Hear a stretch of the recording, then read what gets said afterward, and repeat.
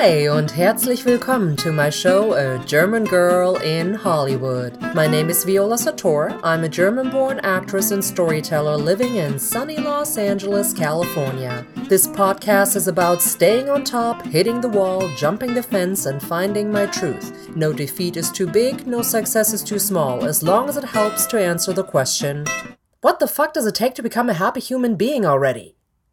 Besides cats. So thanks for listening and stay tuned.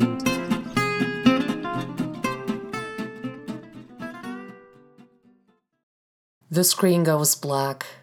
The music starts. The credits roll. You are glued to your seat and you can't believe the movie you were so immersed in is over. It was a movie, wasn't it? You're not quite sure because everything seemed so real and so near, so alive.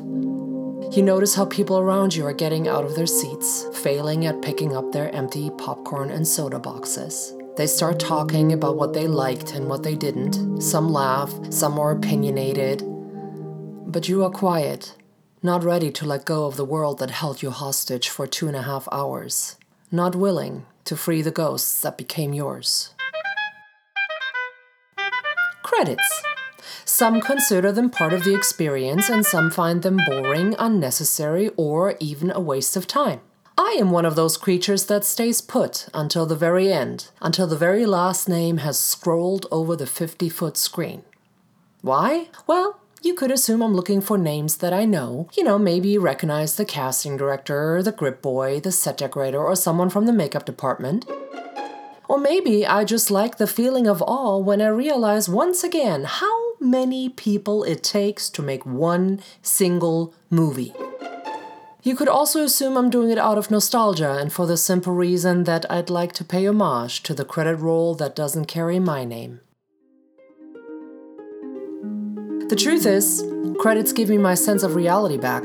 They signal to my mind that it was just a story. Watching the credits is like cutting the umbilical cord because I need to be separated from the world that took place before my eyes. No matter if it scared me, tickled my laugh center, or maybe made me long for love.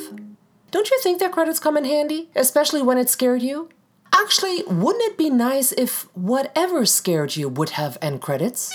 Just to show you that it wasn't all so serious after all and that you don't have to buy into it. Maybe even embellished with the obligatory uplifting carefree piece of music that suggests it was just supposed to be entertaining. Books don't have credits, and that's why when I was 13 years old, around Christmas time, I had to put a certain book aside to get my senses back. 3 months went by before I could pick it back up. It was a nightmare-ridden time, yet I couldn't stop. It was as if I wanted to go all the dark places people go and learn as much about fear as possible. I knew I had to give it another rest when my mother brought home a little porcelain clown and I lost my shit. The story stayed with me, walked with me, slept with me. Do you get too wrapped up in books? Do you have difficulty shaking the story even after you read the words, the end? Do you feel as if the characters are following you around? Consider rolling credits, the ultimate safety net when it gets too intense. Very much to my disliking, dreams don't have credits either. Oh, how useful would it be if they did? You would know even before awakening that none of the monsters, demons, and invisible entities that chase down your ass are real and that they can't really harm you. I've always had troubled nights growing up, lots of nightmares, and even episodes of sleep paralysis. At some point, the night terrors had gotten so bad that my subconscious mind created a strategy with which I could wake myself up. A little glass container, about as big as a shoebox, glowing with a green light would become my exit. Whenever my dream was causing me too much distress, I had to become lucid, find the box, and jump into it, and ta-da! I was awake in my bed. But after using my safety glass box for a while, something changed.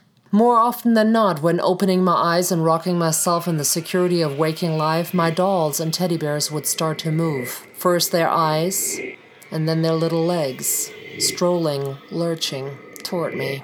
Creatures would crawl from underneath my bed and grab for me. And the opening that usually forms the lower part of a human face would enunciate the words, tough shit.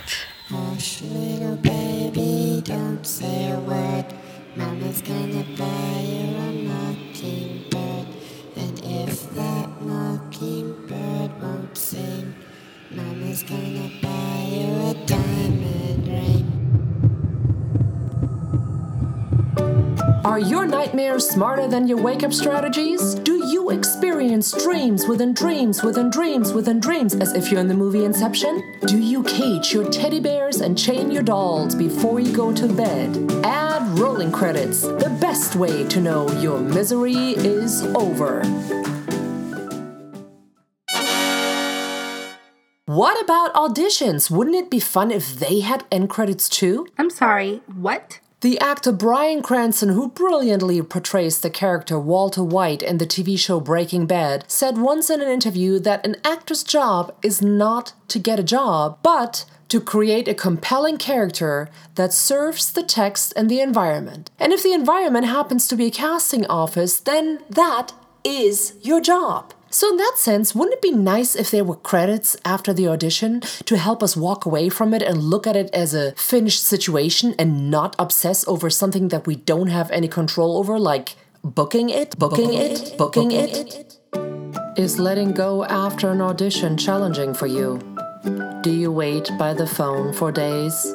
Do you tell all your friends how your life would change if you would book this particular part? End credits. Needful things that'll let you know your job is done. And then there are relationships. Unlike in fairy tales, love stories don't always end in "and they lived happily ever after." And that's why they need end credits.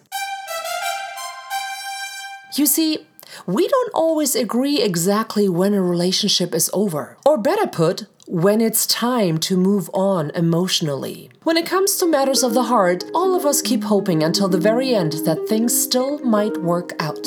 We go back and forth even though we know it's wrong. We try again and go against our own grain just to be a better person, and we don't necessarily fall out of love just because our ex is now married with a kid and moved to Timbuktu.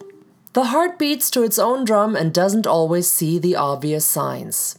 End credits could be rolled out of courtesy. They could be sent and received because we all know, for our heart, it ain't over until it's over. Can't get over your ex? Have you been stalking your high school sweetheart online in the hopes of a reunion? Are you stuck in a dysfunctional, unhealthy, and abusive relationship for the great sex? Choose end credits when your better half turns into the dark half. Yeah, credits could be a nice touch to just about anything, I guess. The little extra push that moves you out of the past and into your present.